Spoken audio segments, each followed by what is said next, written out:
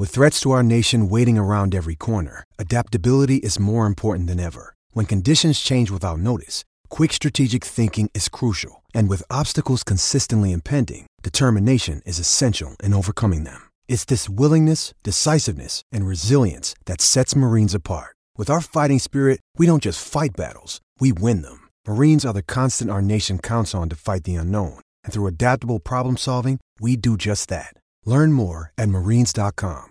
On today's episode of Power of the Towel, part of the Next Misconduct network of podcasts, the Vancouver Canucks have a dark cloud hanging over them at the moment, on and, of course, off the ice. We get into all of that is surrounding the team at the moment.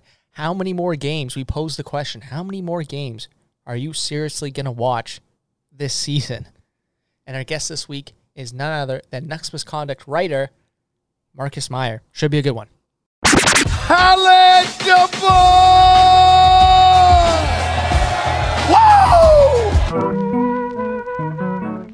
You'll be saying wow every time you use this towel. He's not a person at all. He's a towel. You're a towel. But in Vancouver, mainly it's all about towel power. Are you ready?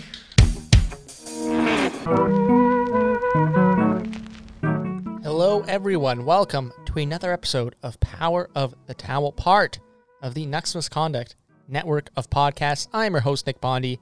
Before you listen any further, I say this every time, subscribe to the Next Misconduct network wherever you get podcasts. Not only do you get this show, Power of the Towel, you get Sip It on a 40 from the ingenious mind of the one and only Kyle Bowen. Now, of course, we mentioned it off the top of the show.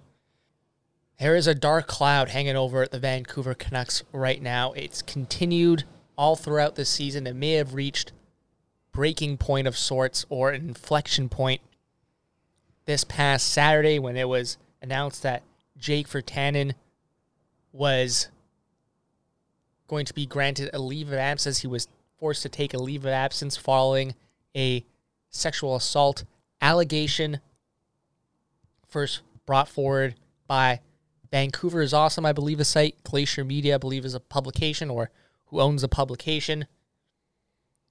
And first of all, I just want to say, if anyone's out there saying for sure what's going to happen in the future beyond the season, they're frankly just talking out of their ass. Like, no one knows, I think.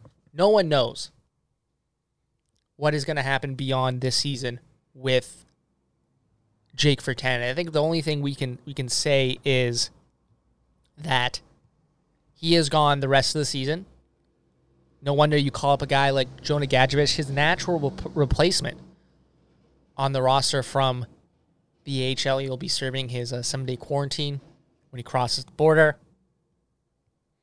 And it's just a very tough situation, I believe, for everyone involved. I'm trying to be as delicate as possible because it is a delicate situation, and I have nothing but admiration, respect, support for the alleged victim who came forward, because it's not easy.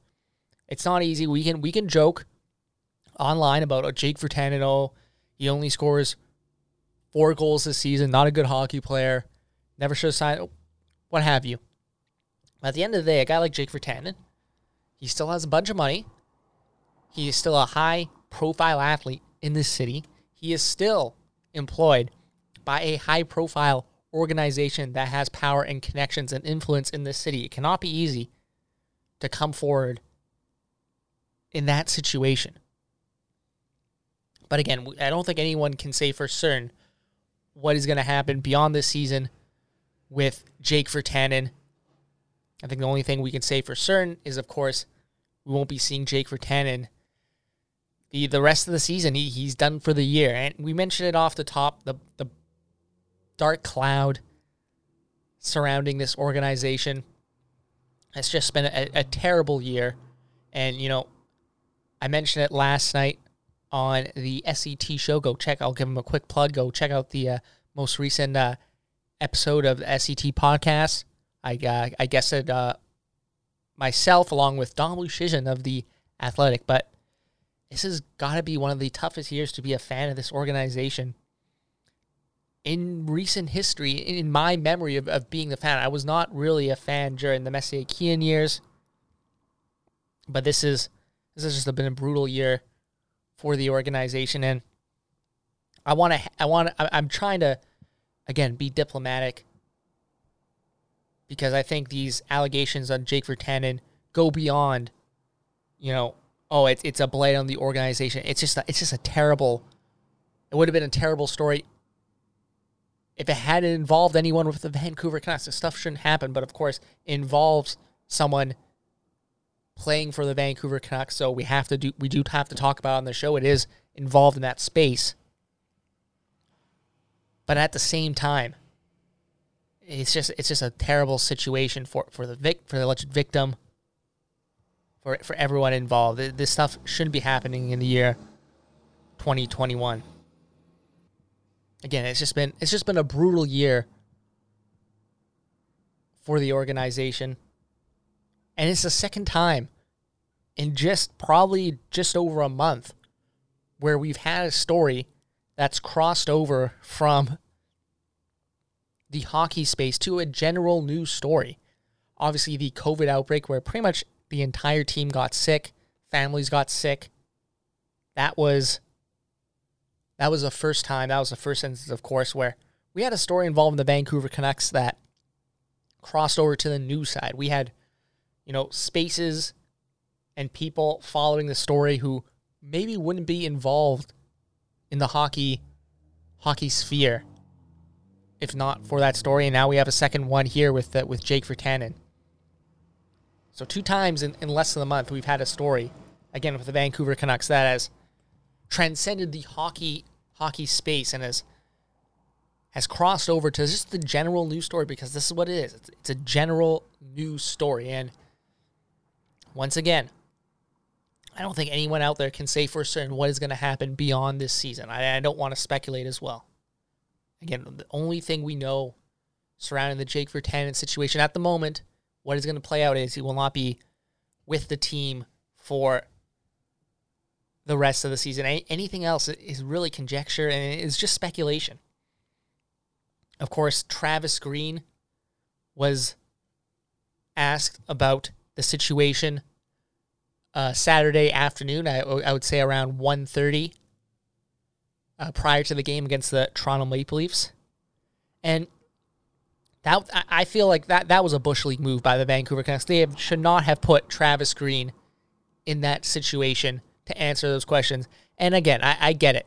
We all know what Travis Green was going to say. No comment. We refer to the statement. But he should not have been put in that situation in the first place. He is the head coach of the hockey team. His job is to win games. His job is to prepare the lineup that he's given in a way that can maximize performance. That is Travis Green's job. He should not have been put in that situation to answer those questions. Even if he was going to give a canned response, he should not have been that one to give that canned response. Travis Green, 10 games away from being technically no longer employed by the Vancouver Canucks. He doesn't have much time to give, and you're going to throw this guy out to the media who are looking for some sort of answer, who are looking for some sort of quote. You're going to throw that guy in who may not be here next season. Why? I get Jim Benning was in Texas for the under-18. Zoom exists. That's how we're doing all these media availabilities for the media. Why not throw him on a Zoom call? Francesco Aquilini, where has he been during this whole thing? He shows up when the team wins and he tweets. But when a very serious allegation like this surrounding the hockey team he owns that could jeopardize the brand, where is he? Where is he in all of this? And to briefly tie it back up to the management structure again, this is why, again, it was needed for a long time a president of this hockey team. Someone who is well-spoken, who can address these issues to the media. Jim Benning has communication issues the best of times with the media when he's talking just strictly hockey. Think back to that, I guess, late February, or I don't remember. This whole season's been kind of just a blur at this point, but that press conference he did where he said we live day to day and all that stuff. He has communication issues in the best of times. Do we really want Jim Benning out there again saying, oh, Jake said it was consensual and stuff? No, you don't want him out there making it worse.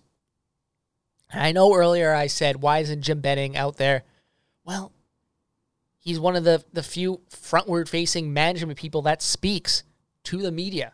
Again, if you had a president of hockey operations, if you had some sort of president, someone, as has been mentioned many times, a buffer between ownership and management, like Trevor Linden used to be, maybe you send him out.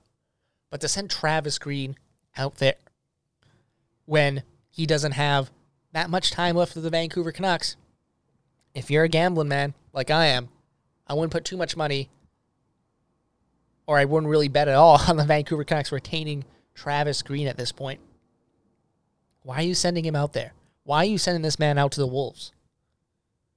Why does he have to answer for this incident? It should be someone else in management, someone whose pay grade reflects that. Okay, let's briefly talk about this last game against the Toronto Maple Leafs since we last recorded. The good old just win days. Just win, baby. The just win baby days are over. The Canucks very clearly ran out of gas after the first period against the Leafs. And I know Travis Green again and the players don't want to use COVID as an excuse, but it's clear that this team, they may have a bit of energy to play well and hang with, I'm a Leaf hater. I hate Toronto sports teams in general. The Leafs are a good team. And you may have, for the Canucks, you may have the energy to hang with them for a first period. But after that, you run out of gas. You run out of gas.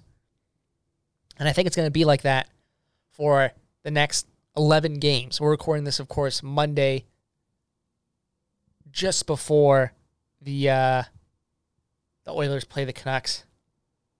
And McDavid and Draisaitl versus that bottom six. That is going to be interesting for everyone involved.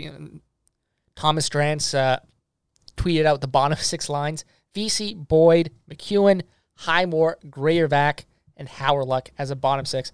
McDavid and Draisaitl are going to feast on that tonight. I get that, the Canucks are at home. They may be able to play a hard matchup against them. Maybe limit the time they spend against them. But, man, it just cements to me that the Vancouver Canucks were very much playing on adrenaline those first two games against the Toronto Maple Leafs. And those were great wins. I think, when we talk about highlights after this season, and there's not going to be many, I think that win against the Toronto Maple Leafs, first game back, winning in overtime, the biggest home underdog to win in recent NHL history. Since I guess people have been keeping track of the Vegas lines, sports gambling money line odds, to win. That will be a highlight for sure. But since then, the Vancouver Canucks have won 2 games. And they have 3 wins now.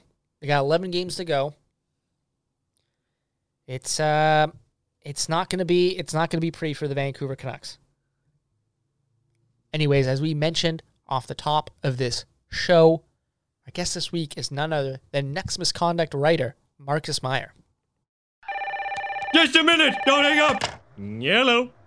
You'll have to speak up. I'm wearing a towel. Okay, so we now welcome on the Power of the Towel podcast, part of the Next Misconduct network of podcasts. We have a Next Misconduct writer on today. It's been a while, so I decided, you know what? Let's get someone from, home base. Let's get someone from, the home team, so to say. It is Marcus Meyer. Marcus, how you doing today? I'm good, man. Thanks for having me on. Excited to be here. It's my pleasure, and we're recording this just so everyone knows, right at the start of the second intermission between the Canucks and Oilers tonight. And I've got a theory, Marcus, and I think it's played out over these last 2 games, and I want to see how this plays out over the last 10 games. So I got a theory that the Canucks, for the rest of the season, are going to look okay in the first period. They're going to keep it close, but then once the second and third period rolls around, we're going to start to see the effects of a team that really is, in my opinion, running on fumes. What do you think? That sounds about right. I mean, like, think about it, right? They have all these guys still recovering from COVID. And then, you got a mix of old veterans who are probably, feeling the wear and tear as it is. Then a bunch of young guys who aren't necessarily totally acclimatized to the NHL yet. And, guys like Hoglander who haven't played the full season before. So just a confluence of things. I think that sounds about right. Yeah, and you know what? The Oilers had a couple of nice passing plays in the second period. I'm just thinking to myself, like, man, that is a team that's getting ready for the playoffs in the Oilers. And the Canucks are a team that's getting ready for the season to end. That's really what it kind of looked like. Yeah. And you know what? Like, fair enough. This team's gone through a lot, and they haven't looked like they've quit in this game yet. Again, we're recording this right after the second period. They haven't looked like they quit on this game just yet. It just looks like the Oilers have like another gear in them. And I know that's kind of just weak. It sounds like weak analysis, but at the end of the day, like that really what it seems like out there is, again, they looked okay in the first period. And then once the second period rolled around, it didn't look too good for the most part, at least. JT Miller scored a nice goal though. I heard that. Yeah. Yeah. I really don't think it's a matter of heart with this team. I think it's just, they're not that good, right? Like they just don't have that many guys there anymore. Like, look at their bottom 6. It's just a bunch of it's basically AHL team at this point. Right. So, and the Oilers, obviously they're kind of jockeying for playoff position there. They're getting ready for, I think what they hope will be a long run anyway. So, the incentives couldn't really be any different at that point. And like you said, they've gone through a lot. It's hard to really rag on the on ice product too much at this point in the year when there's not a lot to play for. And obviously no one's like 100% right. Connor McDavid. I saw a stat on Twitter, courtesy of Vanessa Jang, former guest of the show. Connor McDavid has scored 23 more times the amount of points as the Canucks bottom 6 has this season. 23 more times. 23. It's an absurd number when you think about it, right? Like one guy can score 23 times, 6 players, but that's really is the state of the Vancouver Canucks right now, especially that bottom 6.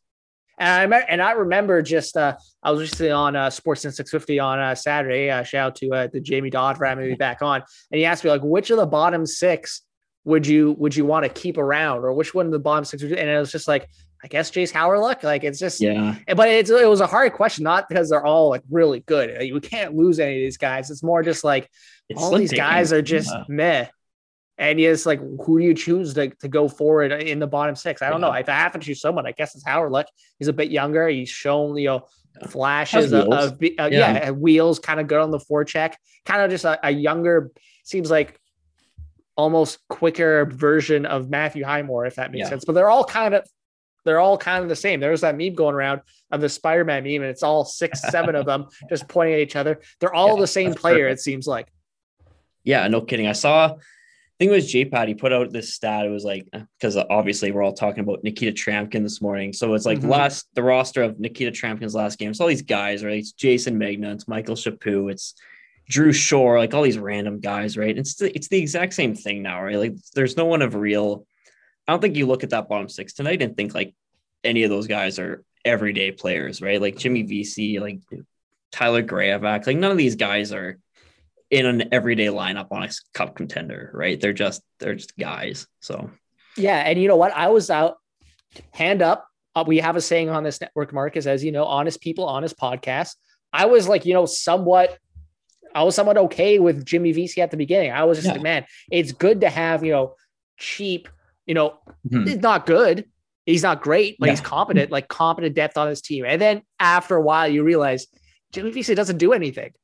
He doesn't do anything. He's what Bill Belichick would call a jag. Just another guy, bang average. That's Jimmy Vesey. It's like that. You ever watch Office Space? It's like that scene where they all like get together and they're all like, and the 2 managers are trying to interview the employees. Like, so what exactly do you do here?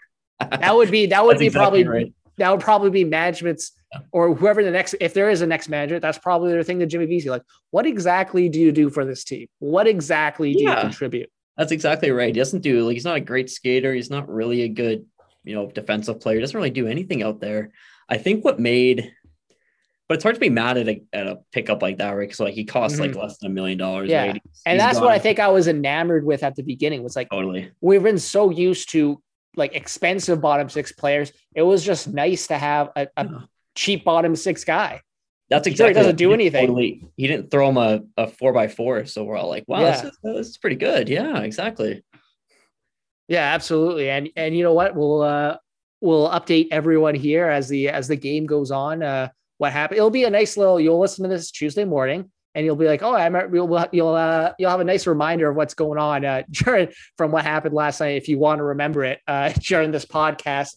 Let's talk about, I guess, the bigger picture, because that is where we're at with the Vancouver Canucks. It seems like this season, after this game, there's going to be 10 games left, and I said it last night when I was guesting on the SET show. Said earlier in this podcast, there seems to be just a black cloud hanging over this franchise right now. And I'm 27 years old. I've been following this team, been a fan of this team since I was about 7 or 8. The 2002 playoffs is my very first Vancouver Canucks memory. Dan Cloutier laying that goal from Nick Nurse. That's like my first very vivid Vancouver Canucks memory. And it shaped me a lot in that aspect, if you think about it. But this has to be, in my experience, the darkest time, almost the worst time to be a Vancouver Canucks fan I can remember. Again, I was like 4 or 5 in the Keenan Messier area. I don't really have any memories of that. I'm sure older fans are yelling, at their screen, at their phone right now, saying, "Oh, the Keenan Messier." That's what a lot of people say. But you know what? Again, I'm 27. I don't really have many vivid memories of that. Just right now, with everything that's going, not only, of course, what's going on the ice, the team just took a massive, massive step back relative to expectations from the bubble last year. And of course, everything that's going on off the ice with this team. It seems like there's just a dark cloud over this franchise, and something needs to change. Something needs to change with this franchise. And I don't see when that change or where that change is going to come from. Yeah, I'm with you. I'm too young to remember the Keenan Messier years, but I mean, obviously there's been a lot of people saying, like, that's what a lot of people have drawn is like the last dark era. But yeah, I mean, it's ugly, right? Like there's not a lot of, I mean, everything from, the COVID outbreak on this team to, Pettersson's been out the whole year. The high expectations coming into it. Everyone was on such a high after the bubble playoffs last year. And then to come in and it's like basically from the very beginning, it's just been a total, dumpster fire of a year on and off the ice. And it's just, it's hard to watch. And then obviously, it's the stuff with Virtanen and the sexual assault allegations. Obviously that's another field unto itself, right? That far transcends whatever happens within the organization in terms of hockey and all that. But again, that's just another, dark cloud around this team, right? It's just not a lot of positive vibes coming out of the Canucks these days. And I don't know what it would take to change it. Cause it obviously all comes down to ownership, right? And I don't get the sense that they're willing to make these changes. Right. So yeah, and whether that's COVID or whether that's ideological on their part, I don't know. It's probably a bit of both. But yeah, until Francesco decides it's time for a change, I don't see it happening. Yeah, and the whole Virtanen situation, we'll briefly get into it now. Again, it's just I just feel it's the second time in just over a month that we've had a story surrounding this team that's kind of transcended the traditional hockey sphere, as I like to call it, right? Like you had a lot of places covering the Vancouver Canucks COVID outbreak that wouldn't really necessarily been covering hockey. And you got the same thing with the Virtanen situation. Anyone listening to the show has heard me talk about it briefly before we started this interview. I try to be very careful with these type of things in terms of what I say. I just want to say like one thing, anyone that out there that's saying that they know what's going to happen to Virtanen after this season is frankly just talking out of their ass. Like no one knows what's going to happen with Jake Virtanen beyond this season, I think the only thing we can say is obviously he's taken a leave. The team has pretty much forced him to take a leave of absence. He's not going to be back for the rest of the season. Why else would you call up a guy like Jonah Gadjevich, right? His natural replacement in the lineup if he's not going to be out for an extended period of time. And man, like we can joke about Jake Virtanen and say, oh, he's a scrub hockey player. He only has 4 goals this year. He's way overpaid, but it still takes a lot of courage for someone like her to come out and Totally. you know, and admit, you know, these things that, you know, but may or may not happen, but it still takes courage to come out and say these things because, hey, Jake Virtanen is still, you know, a high profile athlete in this city. He still has a lot of money to defend himself. He still works for an organization, the Vancouver Canucks, that again is a high profile organization that has the resources to, you know, fight back against these things. It takes a lot of courage for someone in her situation to come up and you know, discuss what happened in her own experience. Right. So Jake Virtanen, again, he's done for the rest of the season. I don't want to speak into what's going to happen after this season. And I don't even want to guess at this point. I think we just need to see how this plays out for better or for worse. Yeah. It's so sensitive, right? Like I think obviously the most important thing is that, that this woman is heard and that her concerns absolutely and her story, is taken seriously. Like you said, that takes a lot of courage. That's not something that just, you know, that's not something to be taken lightly, of course. Right. So I think what's most important is that just we hear the story and, you know, we believe her and we take her at her word and we let this go through its process. Right. And I see a lot of people trying to cram their takes on Jake into this conversation about, that's just the era we live in, right? Like everyone needs to have a hot take about the situation. Right. Yeah. Or people will be like, oh, well, finally we get Jake off the books. Right. It's like, yeah, well, this isn't really the time for joking around, like whatever, like, yeah, I don't really like Jake either. And I don't think many of us do these days, but I mean, this isn't really a hockey conversation. Yeah. Right? So again, it's a story that transcends hockey in general. Absolutely. We've had the COVID outbreak where you had like players, real people, let's be honest, let's be real, and their families getting sick. Totally. And now you have another situation with Jake Virtanen that again transcends the hockey space. And there's going to be ramifications for this for the Canucks and for Virtanen for the foreseeable future, right? Totally. Yeah. And those are conversations that can definitely be had when we're further along in this process. But I just think it's important to not let whatever our opinions of Jake may be, positive or negative. I think it's important to keep that separate from this far more serious conversation around these allegations and the investigation. Yeah. Absolutely. You hit the nail on the head. Very well said. One thing I didn't like about the whole situation was Travis Green having to come out and defend the organization. I understand Jim Benning is, you know, in Texas at the time. I think he's still in Texas now watching the U18 championships. And you can do a Zoom call with Jim Benning. Yeah. I battle back on forth in this because again, you can do a Zoom call with Jim Benning. That's how all these media availabilities have been done. Zoom calls with Jim Benning.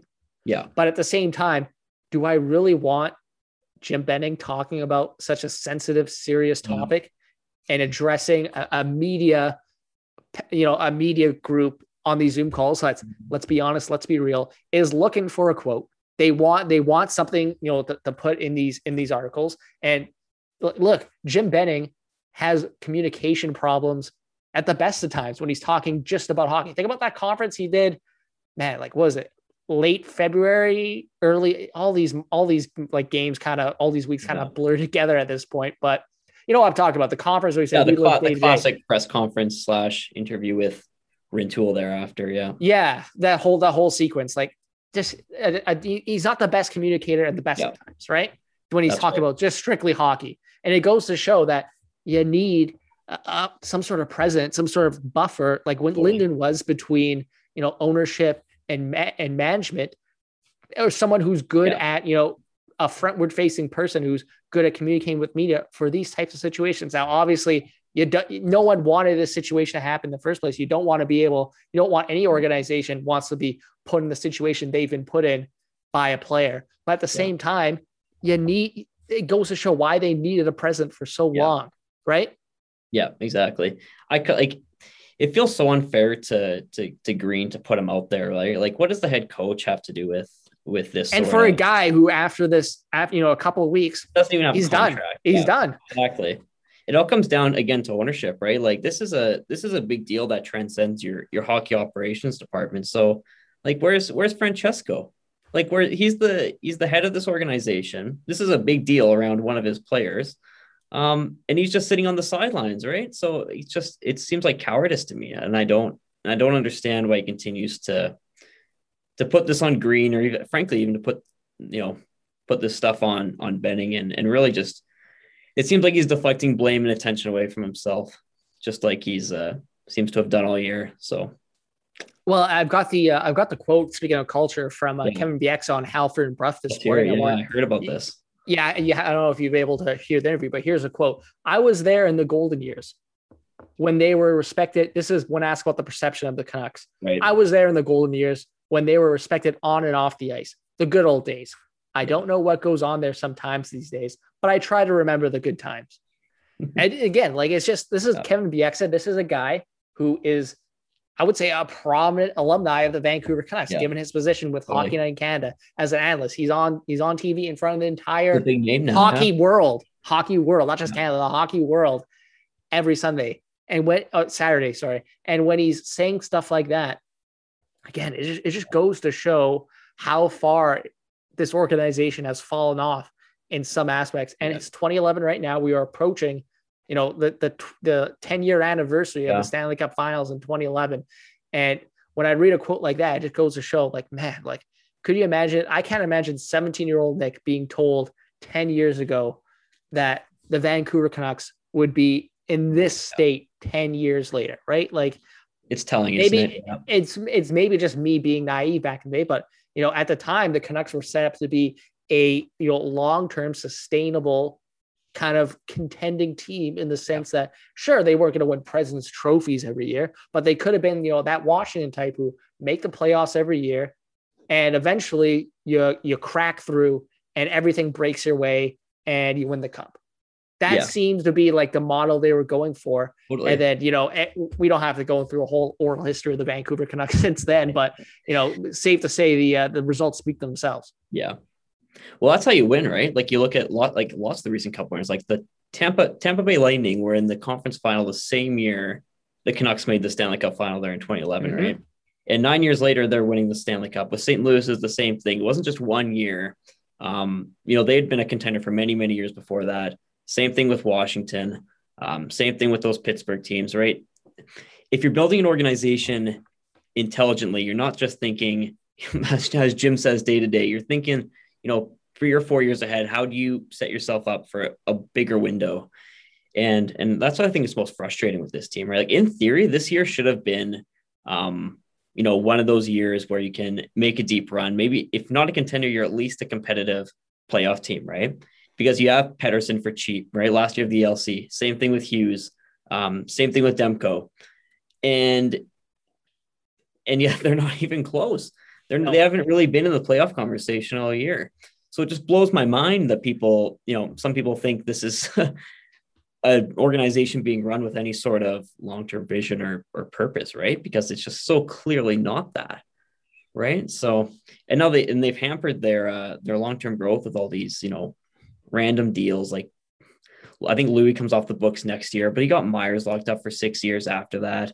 All these guys taking up all this space when this should have been a contending year. And now you're going to have to lock up Hughes and Pettersson for next season. And, who knows what they're going to come in at, who knows how much space you're going to have to build a real core around them. It's sloppy, lazy thinking, frankly. Yeah, and I want to speak on that because in my view, there's two windows for a team, right? You have the window when your players are on their ELCs and they're cheap and you can build, a team around them like that. And then there's a window when these guys are in what their prime as athletes, which is 24, 25. And I think the Leafs are in the same boat as in this aspect where they couldn't win when their best players were on their ELCs, and now they got to be a bit more creative.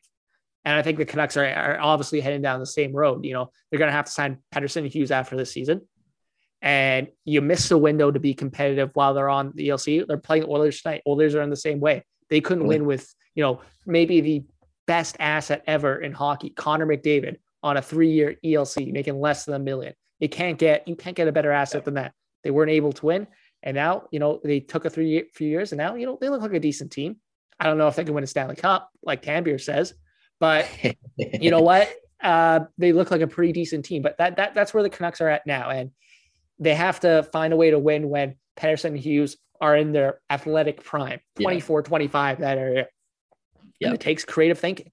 And I've always said this when people bring it up, creative thinking is not this management's strong suit, unfortunately. And that's what this team needs, is creative thinking. Yeah. I mean, look no further than the Pearson extension, right? Like, that was a prime opportunity. Like, you just let him go. Pearson's not that great. He's a third liner on a Stanley Cup winner, right? Yes, yeah. But instead, Jim throws him, another, $3-something million for the next 3 years, right? That's a perfect example of just not creative thinking. It's the most blatant, obvious, ham-fisted move he could possibly do.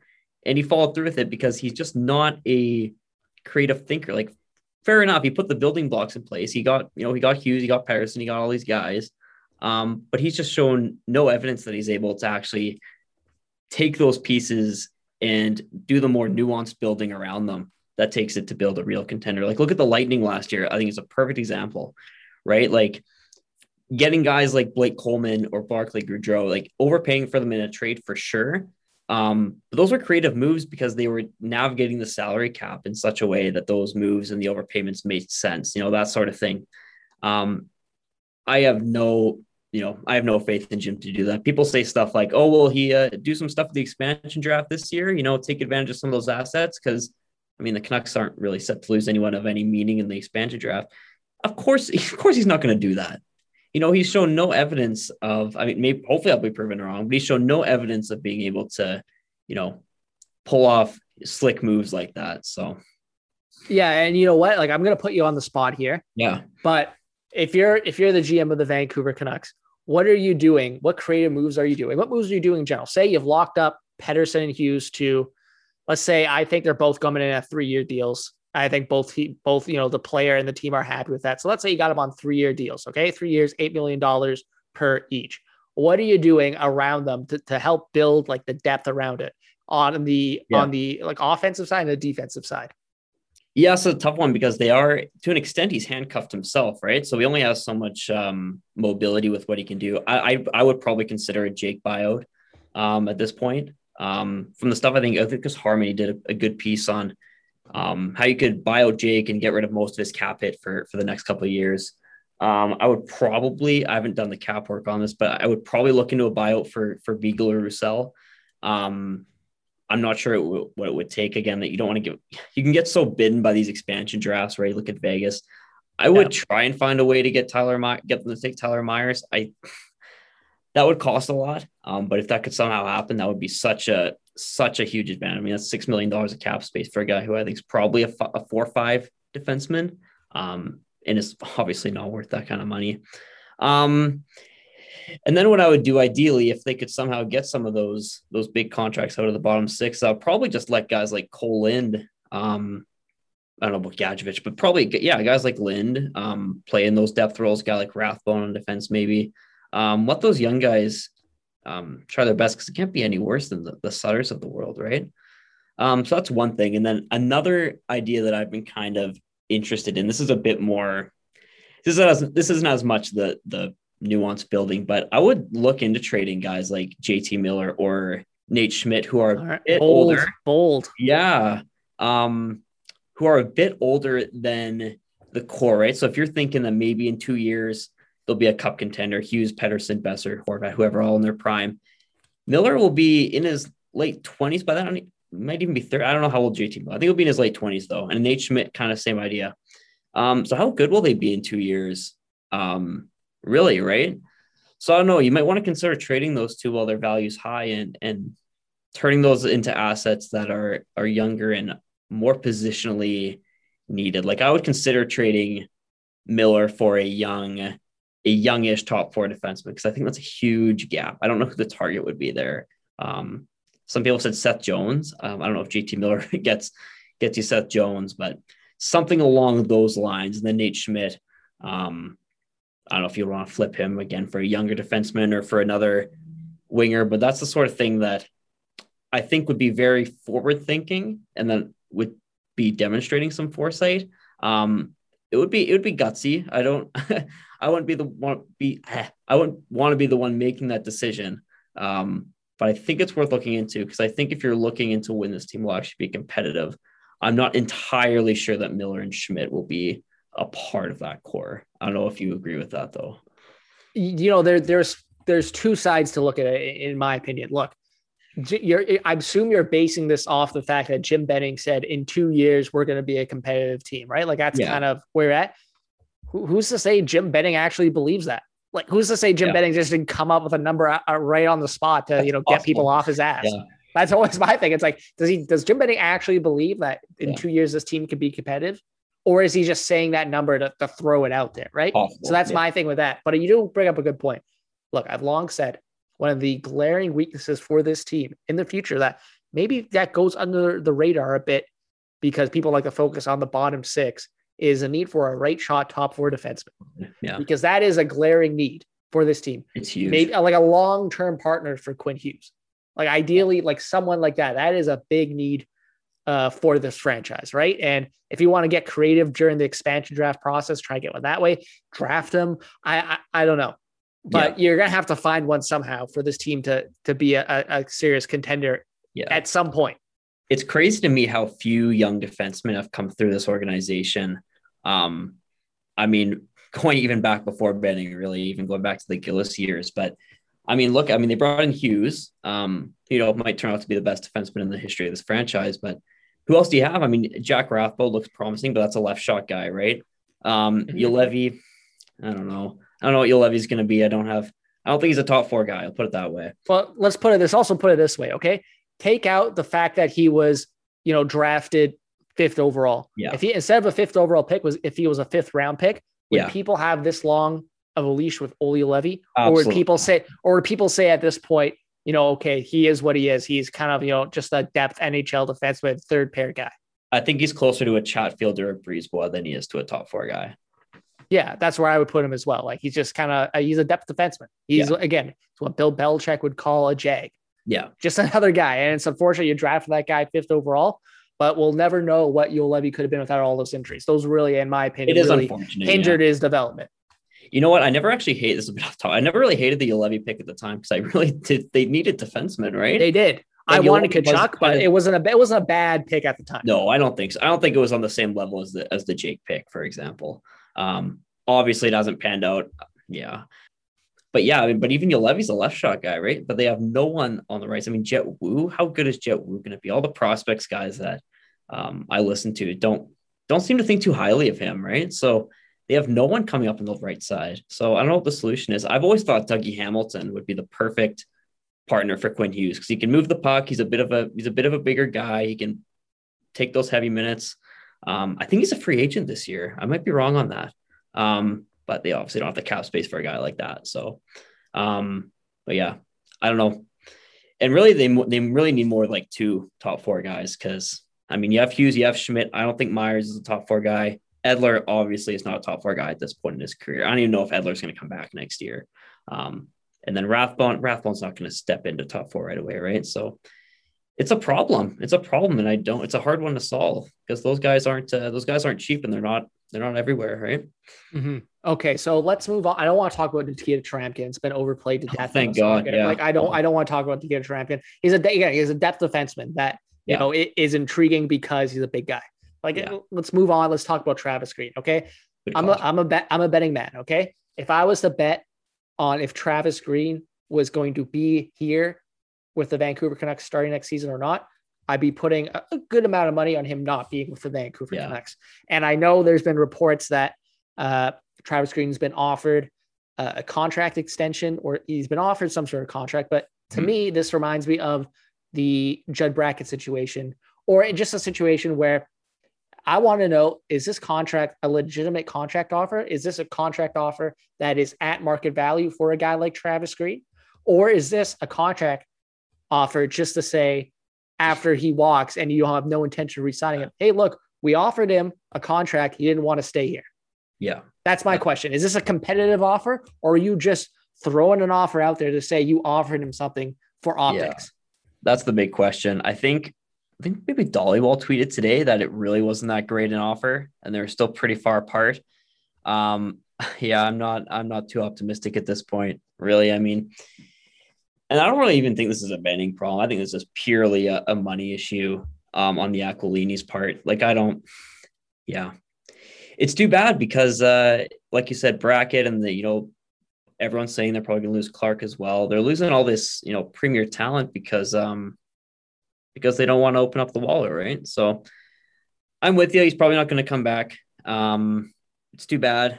I mean, maybe with all the COVID stuff and all the negative optics, maybe Francesco starts to think, this would just be another thing to add to the pile. So maybe he'd go all out. But it's too bad because I do think Green's a good coach. I don't think Travis Green's not a perfect coach, but I think he's a good one for this group. And I think he's done a really good job with the core young guys in particular. You look at how well he did with, putting Pettersson at center in his first year, for example. Yeah.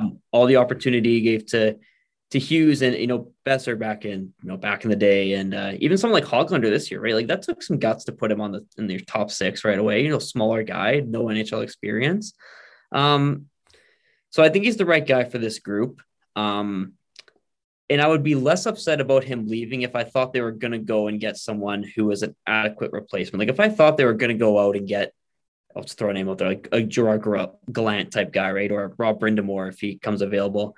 I'd be less upset about it, but I mean, I just don't think that's going to happen because those guys are going to cost more than Travis Green will. Frankly, what I'm expecting is that they'll just let Green and the coaching staff go and they'll just bring up the guys from Utica and call it a day, right? So yeah, that's the thing. I like Green. If they're going to replace him with someone I thought was better, I'd be fine with that, but I don't think that's what's going to happen at the end of the day. I mean, and one thing I've liked about Travis Green over this, especially this most recent stretch, is he's willing to play the young guys. And that was one of the things I was worried about earlier in the season, right? When it was maybe, the Canucks were starting this kind of downward descent and he didn't have a contract. I was worried, like, what incentive does Travis Green have to play some of these younger guys, right? The Linds, the Gadjeviches and such. But, I guess credit to him. I know injuries have played a part in it, but credit to him. He's been willing to play, the younger guys, so to say, to see what they have. And he doesn't have to do that. He's got 10 games left, after this game right now against the Oilers. He doesn't have to do that. He is very much within his right. And maybe it's probably something I would do, to be honest, if I was in his situation. Totally. Play the vets to maximize your negotiation, leverage by the end of the season. And, credit to him. And I think, again, injuries have played a part, but credit to him. I played Cole Lind, 17 minutes, his NHL debut, right? Like fair play to him. I expect Jack Rathbone to get in one of these last 10 games, right? Like with all the back-to-backs and this compressed schedule, I think he's going to get in at some point. But hey, credit where it's due. Yeah. Travis Green looks like he's still willing to play the younger guys to see what this organization has going forward, even though he may not be here for it. Totally. Yeah, I mean, it would have been so easy for him to just put Louis in the top six and just call it a day, right? But I mean, just check out. Be like, yeah, I got 2 weeks left. Fuck it, right? Yeah, try and go 500 just to get your win percentage up a little bit, right? But yeah, you're totally right. I'll be interested to see what those last few games against Calgary look like. Because those will, I mean, really, this one will probably be totally meaningless, right? They're gonna make the Stanley Cup Finals. They're gonna make exhibition games. Look like the Stanley Cup Finals. Exactly. That's what they're gonna. Everyone's gonna be playing at 20% because at that point, like, what does either team have to play for? Yeah, exactly. So that's what I want to see. Jack Rathbone getting 20 minutes a night. That's what I want to see. Cole Lind on the top power play unit. That's I'll be interested to see what he does in those games because I think that's actually it's as pointless as they'll be, it's going to be kind of an interesting opportunity to kind of see some of these guys. Gadjevich, yeah, and you know what? Petro gets some time, yeah, and you know what? I was asked about this on 650 about Cole Lind, like, what do I think of his game? Like, he looked fine, right? And I'm not sure to hear what your opinion is, but he looked fine. He was, good on the forecheck. He showed some speed. 17 minutes, 2 shots on goal. Like, he's going to get his opportunities down the stretch. And for a guy like Lind, like, that's pretty much all you can ask for, right? Didn't look out of place, that's for sure. Yeah. And you know what? I also it would have been nice one of these seasons to talk about, getting down the stretch. Oh, what are the playoff matchups going to look like? Oh, we're excited for a playoff run, but now we're going to talk about moral victories like Cole Lind getting 17 minutes a night, right? This is not what I signed up for when I started this podcast. This is not what I signed. This was not part of the negotiations with Nexus Contact. I'll say that. It feels like the Willie years all over again, doesn't it? Like, Joseph LeBate looked pretty good, right? Like, it's the guys that we're not even going to remember in 5 years. So the term death march has been used a lot in this market, but that's pretty much what we're in right now. Is just in the middle of a death march. Yeah. I'm interested to hear your thoughts on the goaltending situation heading into next season, because I know Kyle Bound was banging the drum for Holtby to be taken by Seattle in the expansion draft if he plays well down the stretch. I still think his $5.3 or $5.4 million in actual salary is a bit rich for a team like Seattle. I think there'll be better goaltending options out there. But how do you see this goaltending situation shaking out next season? That's an interesting one, because I kind of go back and forth on it, right? Because I just don't know if I think it all comes down to this. I don't know what DiPietro is going to look like next year, right? Because he's just now starting to play games, right? He's just now gone down to Utica to actually get some action. So who knows if he's actually going to be like, will he be an NHL caliber backup next year? I don't know. And Braden Holtby looks pretty good these days. At the end of the day, though, I do think that like his cap hits like 4.3, something like that. That's a lot of money. So if you can get Seattle to take that off your books, like I think you take that and run it. If you need to, you just find some bargain bin NHL backup wherever in free agency, right? Because there's all sorts of guys available who can fill that spot. It's going to be fascinating, because I think you just need to ride Demko next year. I think he's earned that. I don't think you really need to do a platoon next year. So I think, at the end of the day, I think it comes down to, is DiPietro ready? I still don't know if Seattle will take Holtby. I tend to think no, though I don't really know who else they would take at this point. Probably just anyone to avoid the cap hit, but that's kind of where maybe they take a guy like Cole Lind if he's left unprotected, possibly. Right? Yeah, if the Canucks don't protect him, yeah, exactly. That's possible. But but honestly, the Vancouver Canucks, in all intents and purposes, are in a pretty good situation from the expansion draft situation. They don't have anyone that I would lose sleep over. It would be hilarious if they took a guy like Cole Lind, though, I'll be honest, just for the South-Loyal Canucks fan in me, for them to take Cole Lind and maybe, a guy like Travis Green. Exactly. is their head coach. It'll be quite the start to the rivalry. Marcus, thank you so much for joining the podcast. I really appreciate it. What do you have on deck? What do you have on deck for the website? I want to know. What do you have on deck? So this is kind of what I've been going back and forth on this idea. I'm kind of talked about it here today. I'm writing a piece on Jim Benning's lack of nuance, for lack of a better term, and his kind of ham-fisted nature in decision making, and how that's kind of handcuffed this team for the future, and kind of what we need to be on the lookout for moving forward in terms of the expansion draft and free agency. So be on the lookout for that. Okay. The title, I can already see it already. Jim Benning sucks. That could be the title, right? We're workshopping it, but that's up there. Yeah. Just straight to the point title. Marcus, again, thank you so much for hopping on the podcast, and hopefully we can have you on again sometime. I think this has been a lot of fun. Anytime. Thanks so much, Nick. All right. Thank you to Marcus for hopping on the show. Much appreciated. Great conversation. Okay, we're going to end the show with just a simple question, and this will be on our Twitter page. Feel free to vote on it. By the time you hear us, it will be up at some point today. I just want to know, how many more games of this season are you going to watch? How many more games will you put yourself through for this Vancouver Canucks season? I'll say my answer right now. Look, I do a podcast, a guest appearance, another podcast. I occasionally do the odd radio hit. Shout out to Jamie Dodd of Sportsnet 650 for having me back on again Saturday prior to the Leafs game. Much appreciated. So I'm going to be watching every single game.